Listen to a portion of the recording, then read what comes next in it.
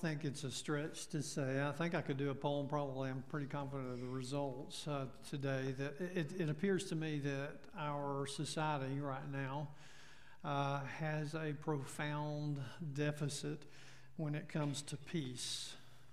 Is that fair enough to say? I just don't see a lot of peace. Now listen, when I say peace, we're going to look at this from a biblical perspective and from the truth of God's Word. I don't mean that circumstances are necessarily what you want them to be, because according to God's Word, we can know peace even in the midst of chaos, as we're going to look at in just a moment. That's the good news, actually. So the question then becomes, how is that possible? I'm reminded, even in an article I was reading just this last week, about the distress and things going on in our culture, in our country, and even around the world, quite honestly. And this article quoted, for example, the 2021 American Family Survey, and they found that, and this is actually the good news, they found that in the midst of the pandemic and all the distress and everything that's been going on for the last year and a half, they found that the share of the U.S. adults who say houses of worship, that's secular language for church, for the body of Christ, houses of worship were helpful during, I'm glad to hear that, aren't you? They were helpful during the pandemic. That's this detailed survey that was taken in the culture at large. And they even ranked higher in being helpful than employers and public schools. Now, I'm not trashing public schools or employers, either one, but the perspective from this survey is that the body of Christ stepped up and was in some ways more helpful. Now, there's lightning rod issues on those other two groups, so I kind of get that. Lifeway went on to say that Americans are more than 7 times as likely to say the local churches were helpful versus harmful, which is, to me, some good news. The body of Christ had an opportunity in the midst of the pandemic, in the midst of, and still do, by the way, that hasn't gone away, when people do not have peace in their life. But here's another thing that I thought was interesting in this article. According to the Journal for Scientific Study of Religion, I always get nervous about that word religion, so bear with me. But nonetheless, the study was called that. They found a spike in distress among most Americans in March of 2020. Well, y'all remember what happened in March 2020, right? Bam, everything's shut down. And they found it was less pronounced, though, among most, and again, I don't like the terminology, but I get what they're saying, religious Americans, especially evangelicals. Now, if you're not familiar with that term evangelicals, that basically means Christians that actually believe the Bible. There are people who say they're Christian that don't really believe the Bible, but evangelicals do. That is that group of Christians that do. Now, here's what's even more interesting to me. We are finding, in no big shock, that there is a rise in a lack of mental health or a rise in emotional kinds of issues, which goes to play in this lack of peace in people's lives. And they found that 24% of American adults, as they did the research, that had a stronger faith, that issue was a far less prominent problem for good reason. And as a matter of fact, the recent Gallup poll found that mental health is worse in this country than it has been for over the last 2 decades. No big shock, I don't think, to some degree, but it's just not good. I mean, there's a lot of emotional struggle, pain, and things going on in people's lives is the point, except one group. I love this. Except one group. Those that engage in worship on a weekly and on a regular basis in a body of Christ. That was the exception. So in the culture in general, the mental health is worse off than it has been in the last 2 decades, except. Isn't that good news? Or can be. Doesn't necessarily mean it is. That is truly up to us and what we do with that. Well, I say all that to say this. We've been going through the story of Micah, if you've been with us, and if you haven't, it's quite all right. But we're going to start in chapter 4 today, and by this point in the story, if you hadn't figured it out, they've made a mess of things. If you haven't figured out, his people have messed up everything from their relationship with God to their relationships with one another to how society even functions well, because it's not. It is crazy. and destructive. And I see a lot of parallels in some ways between then and now. But in the midst of that chaos, God comes along in chapter 4, and he says there's this remnant of believers that are going to get serious about their faith. There's this remnant of believers going to come out of the chaos and the ashes and the brokenness of their lives, and they're going to re-engage genuine faith in God. And then God says there's a future peace coming if you will allow that. So in a real way, my friends, we're either a part of the remnant or we're not. You know that this is another freebie. I know I say that a lot, but you know, because we sit in a church doesn't mean we're part of the remnant, right?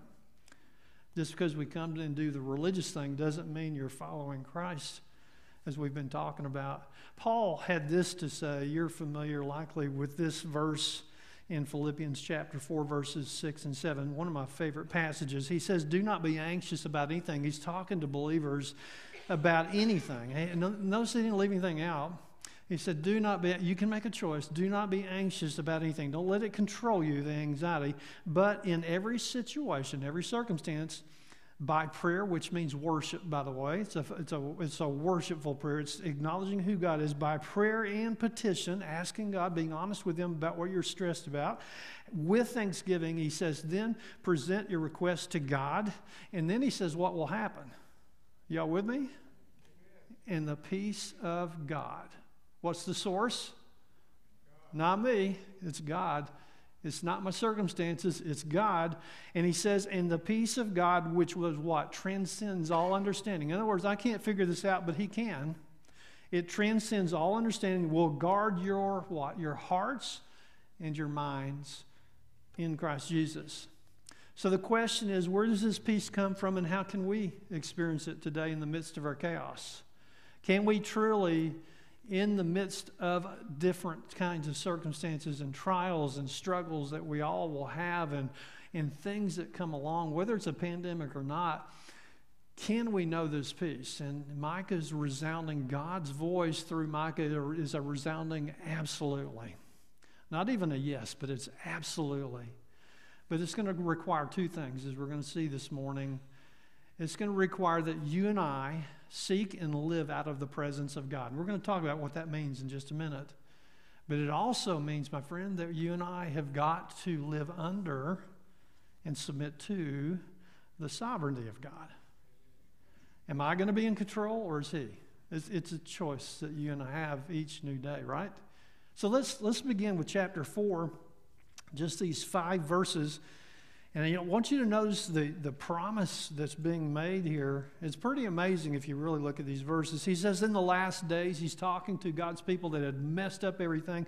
In the last days, the mountain of the Lord's temple will be established as the highest of the mountains. It will be exalted above the hills, and peoples will stream to it.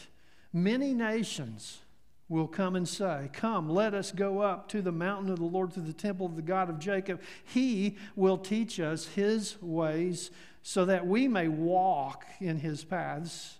The law will go out from Zion, the word of the Lord from where? From Jerusalem. That's the center of where Jesus, of course, lived and ultimately died. He will judge between many peoples and will settle disputes for the strong nations far and wide.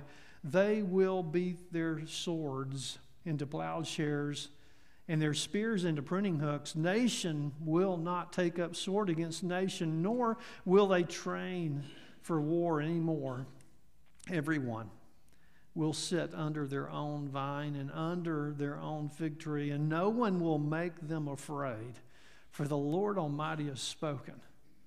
All the nations may walk in the name of their gods, but we, this remnant of people, this people are going to trust him, but we will walk in the name of the Lord our God forever and ever. Now let's look at the presence of God and see what he's talking about. Start with, now he starts with a very important phrase you'll see sometimes in the Old Testament prophetic books. And he says what? in the last days. Well, what's that mean? In the last days, he's looking forward to a prophetic future. He's looking forward. You look at Micah and Isaiah and the different prophecies. He's looking forward to this messianic leader that will arise, and he will cause a peace that is profound and personal, as we're going to see in just a moment. But what I want you to know is that those verses, those promises, that phrase, in the last days, does not just refer to a future to come. It refers to what Christ can do in the here and now. It's not just about what Christ will do. It's about what he wants to do now to get you to the will do. It is a both and. The prophetic voice speaks to both of those. And I want you to know something specifically there in verse 1. The mountain of the Lord's temple, the imagery of the divine mountain as pictured here is used quite often in the Old Testament. And it has two important implications, especially associated with the word temple. First of all, it refers to the presence of God. Second of all, it refers to God's victory over chaos. In other words, you can have the peace that transcends all understanding. Well, let's dig into that just for a moment, because it's important to grasp. If we're going to know the peace that comes from God, we've got to be in the neighborhood. Is that making sense? We've got to actually be seeking to walk with him and know his presence and seek that on a purposeful basis. And so Micah is telling us that. First of all, this is what the Lord says. We've already talked about it. It's a future truth as well as a here and now truth. It is a truth that is revealed by God himself. Now, these are old slides. I'm not sure how they got up there. That's from last week. So I'm going to go with what I'm trying to teach you today. Look closely at verse 1. And he says there's two things about the temple. The temple, again, represents the presence of God, not a building. This is not the church, right? Are you with me? This is a place where we worship. And when we come to worship, we're not coming to seek what I want or what you want or what my preferences or what your preferences. When we come and we worship on a genuine basis, according to God's word, we will do so seeking the presence of Christ. So when we walk into this building, it is important that we know, it is important that we seek Christ. That's when you're going to know the peace of Christ. Now stay with me. He's going to fix my stuff. Y'all focus on me. Look at what he says real closely.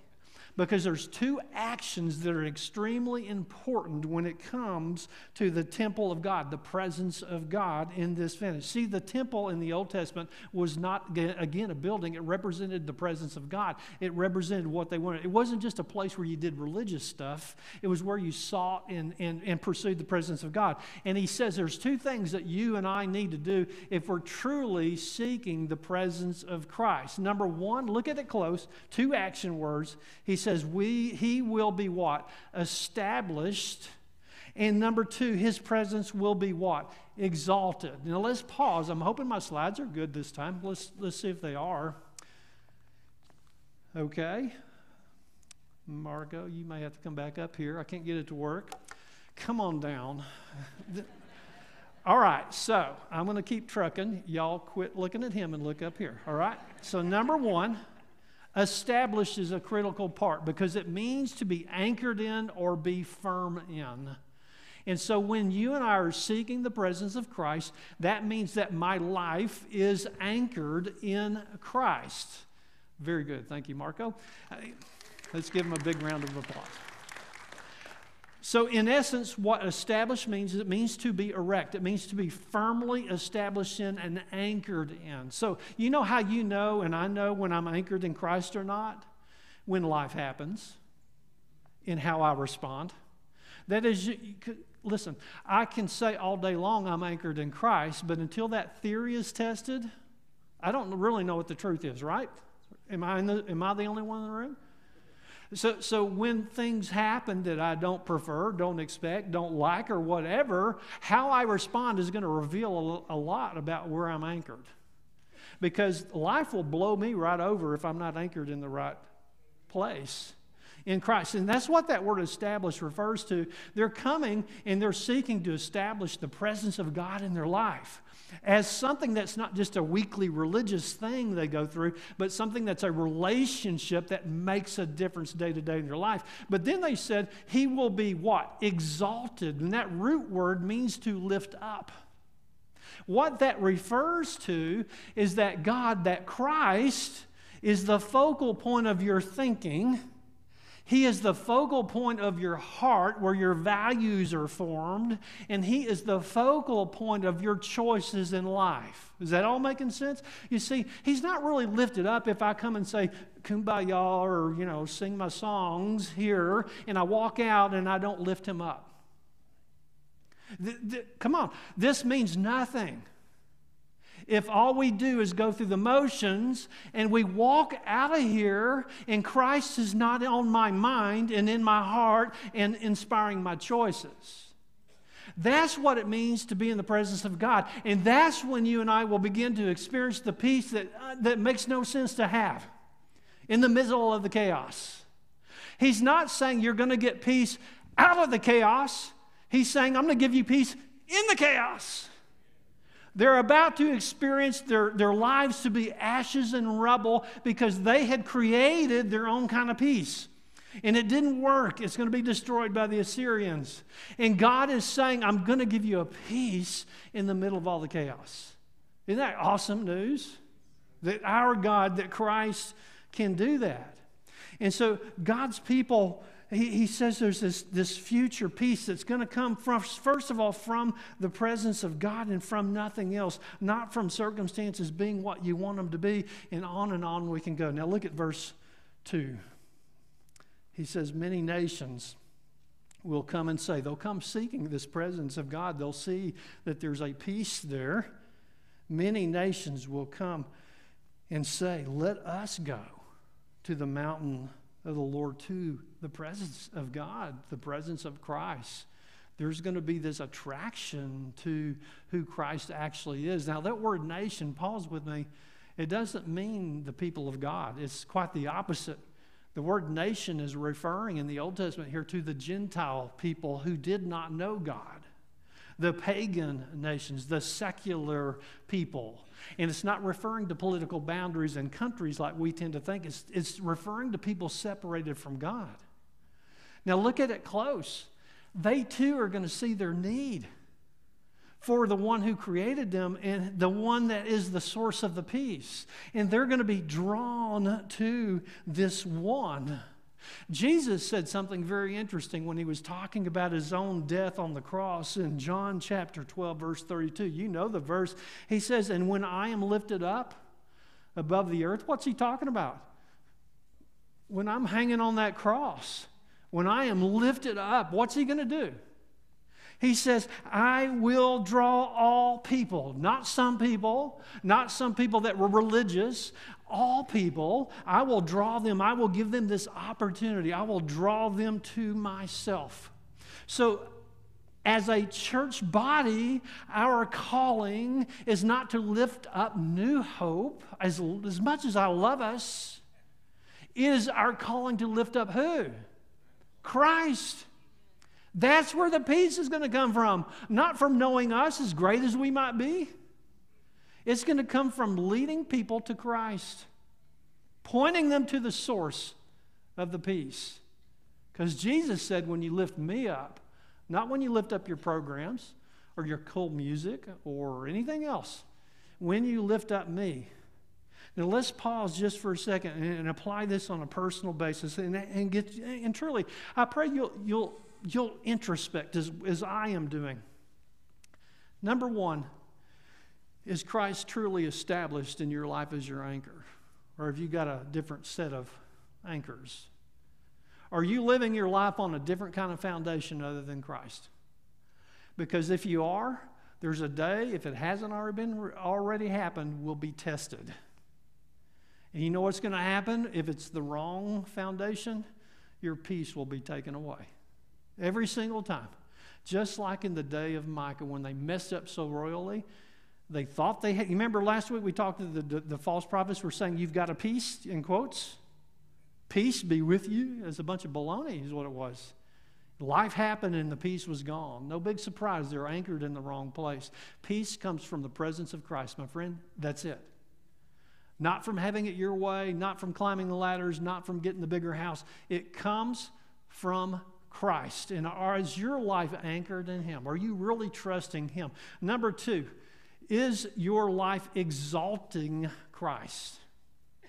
Does your thinking focus on who He is and His will for your life? Does your heart, where your values and what you think is important, is it really being influenced and shaped by your relationship with Jesus Christ? Or is it being shaped by the culture and by other things that can shape our hearts if we allow them to? And number 3, do ultimately your choices, your priorities you live out of, are they exalting Christ? Is Christ lifted up in how you and I live? Is that a fair question? That's not an easy question, but it's a fair one. Because ultimately what we're going to see is the peace comes from that. Comes from the point that He's established and that He is exalted in our lives. Now look at what else happens when we begin to experience this peace in the presence of God, in the presence of Christ. Look at the second part of verse 2. He says, when we go to the mountain, when we approach Him, when we seek His presence, the second part of verse 2, He says, He will what? He will teach us. Not just teach us information. Look at it close. He will what? Teach us His ways so that we may what? Walk in His paths or His ways. You see, when we think of teaching, we think of, in our culture, we think of lecture halls and disseminating information. I call it the information dump. Now, learning is learning new stuff. You've got to intellectually understand something, so I get that. That's part of teaching and learning. But when the Bible uses that word teaching, it's not talking about information dump. It's not talking about learning some new information. What it's talking about is pointing the way you should go. How do I know that? Well, you know this verse in Proverbs chapter 3, verses 5 and 6. We were quoting it together not long ago, a few weeks ago. Solomon said this, trust in the Lord, how? With all your heart. Be all in. Trust in the Lord with all your heart and lean not on what? Your own. He knows us well, does He not? God knows us well. Our natural tendency is to lean on our own understanding. And He says, lean not on your own understanding, but in all your ways, with your mind, with your heart, and with your life. In all your ways do what? Submit. We're going to talk about that in a moment. Submit to Him and He will what? Make your paths straight. Solomon didn't say, give you some more information that you're not going to do anything with.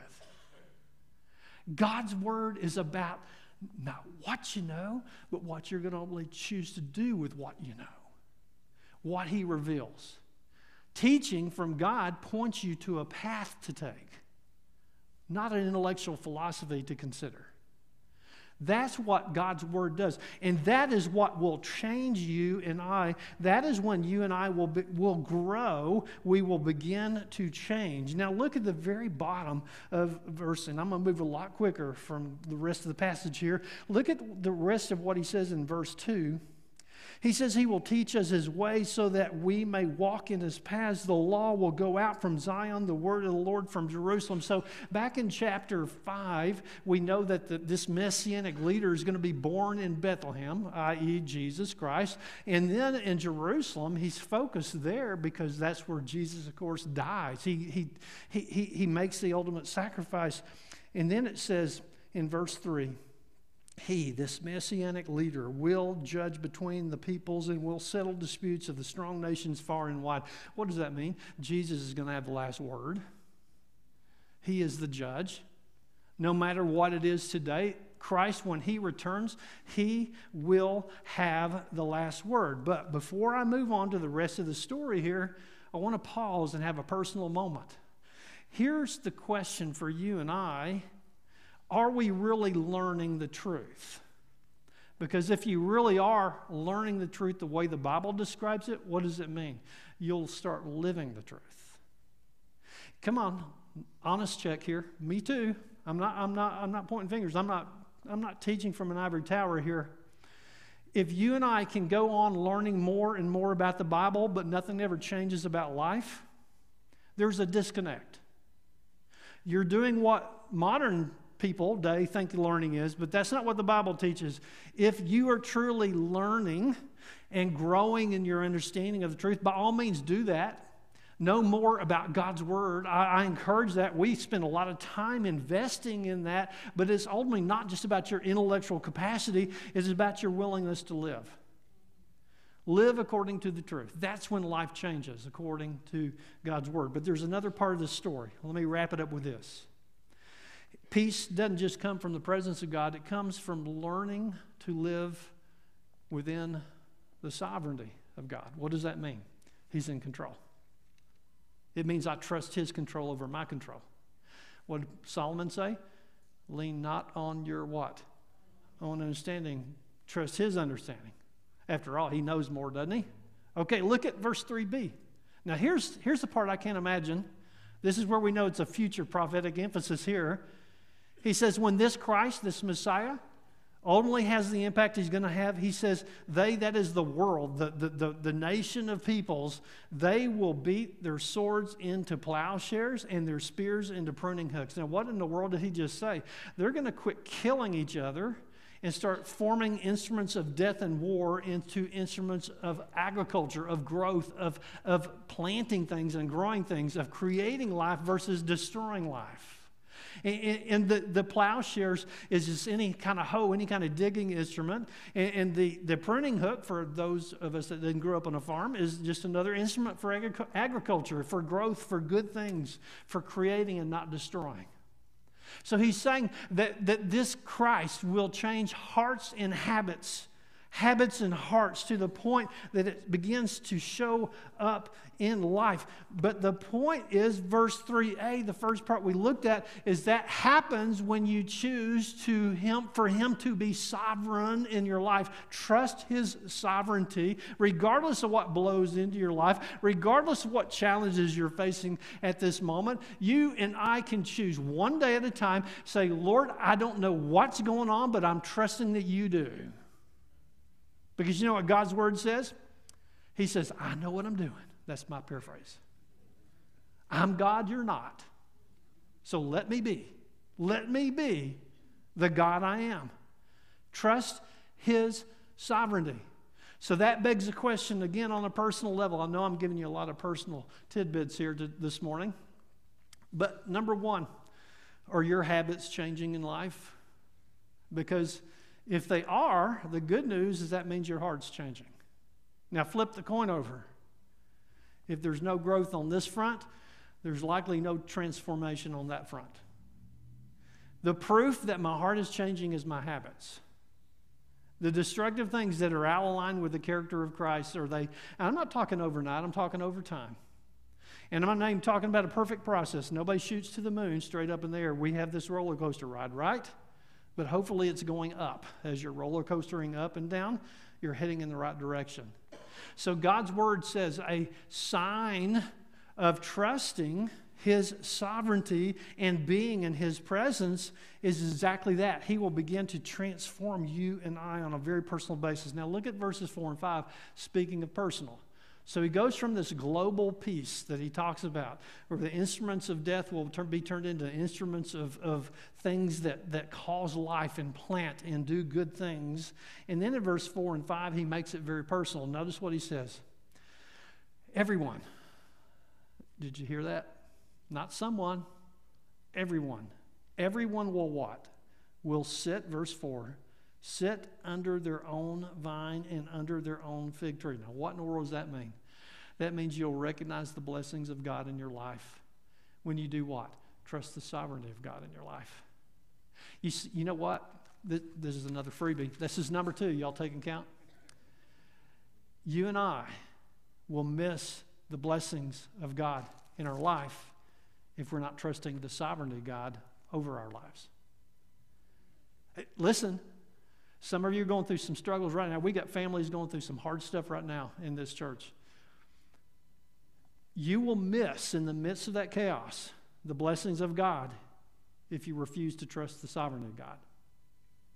You've got to trust the sovereignty of God in order to see the blessing of God. He's making it very personal. He says each individual will sit under their vine or fig tree. That's a symbol of blessing from God. Now look at the very end of verse 4. This is awesome. If you've been taking a nap, wake up. Here's a good one. Look at what he says. And no one, when the presence of God is real and the sovereignty of God is real, no one, look at it, no one will make them afraid. Anybody ever made you afraid before? Come on. Yeah, certainly. Circumstances ever make you afraid before? Certainly. You know what that word afraid means? It means to tremble in terror. This is not a little nervous. This is a fear that has taken complete control. So that's what God's word is. You've heard me talk about this before. It's not that you will never feel anxious ever or feel fear. That's not what the deal is. What it says is you will no longer have to give control to it. You will no longer have to tremble in fear. When the presence of Christ is genuine in your life, and when the sovereignty of Christ is at operation, is operating in your life, you're living under that. Now look at the verse 5. All the nations may walk in the name of their God. So he's looking back in time and he's contrasting two ways to live. You can walk with your false gods and your false security that you and I can build up, or you can do it a different way.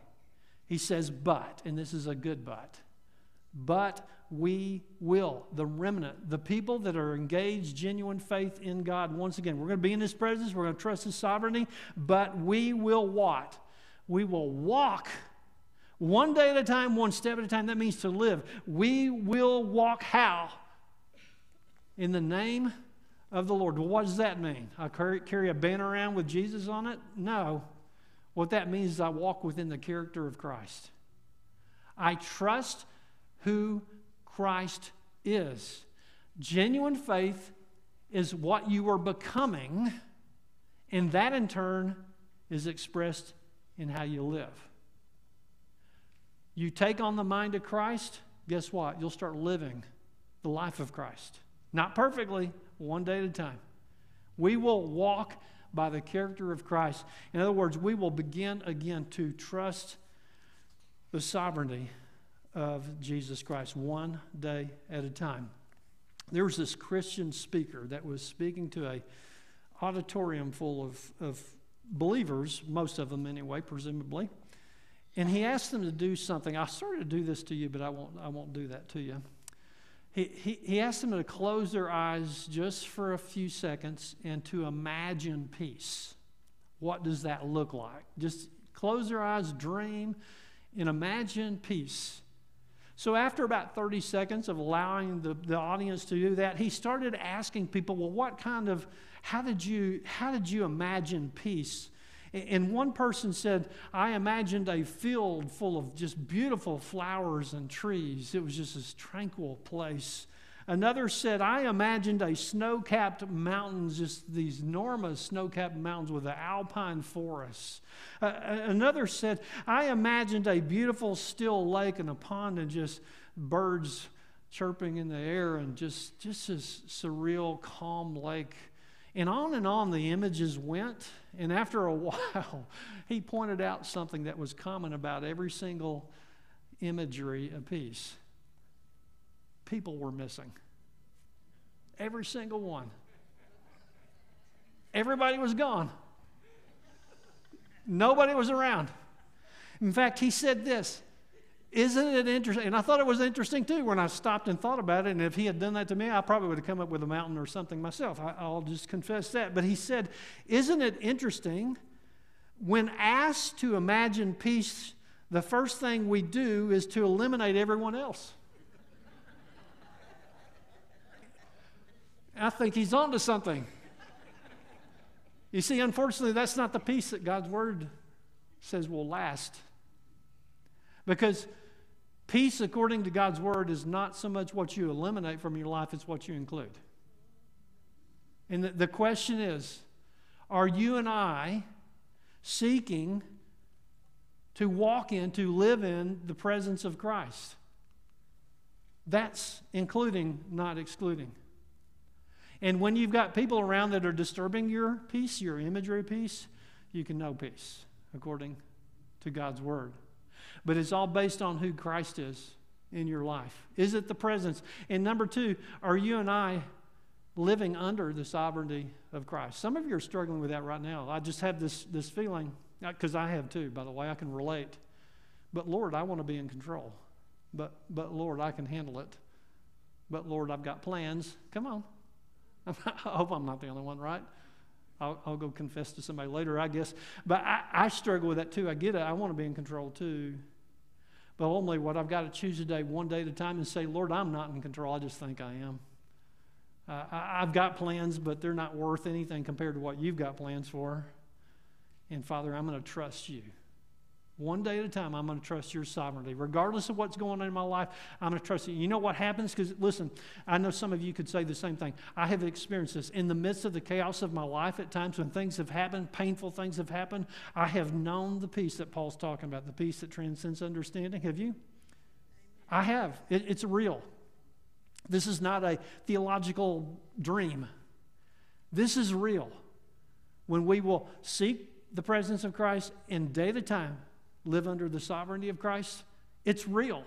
You will know the peace that passes understanding. I've been there. Some of you are shaking your heads right now as I'm saying that because you too know what I'm talking about. And if you've not experienced that, it's probably, and listen, I'm not judging, I'm just challenging. It's probably because you're not seeking His presence and trusting His sovereignty. That's probably what the issue is, because the peace comes from who? Christ.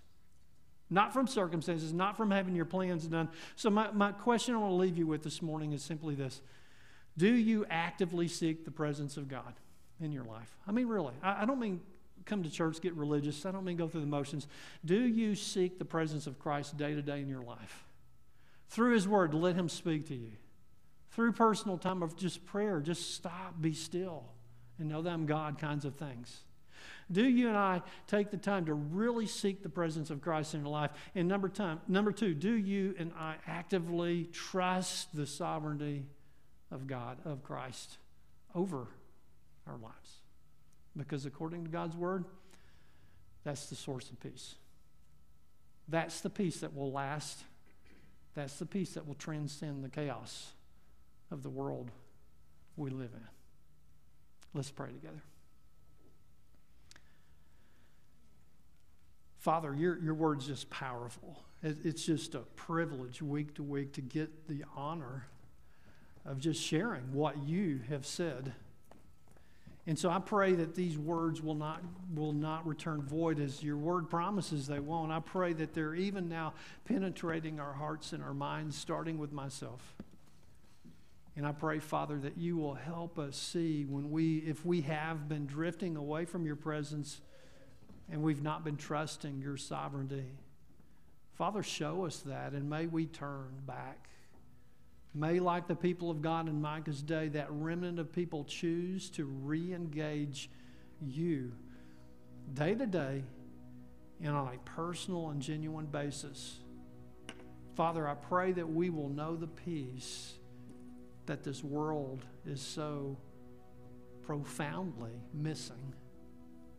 I pray that we will know the peace of Christ that does indeed transcend all understanding, is not dependent on circumstances. I pray we can know that kind of peace, even right now. It's in Jesus' name that we do pray. Amen.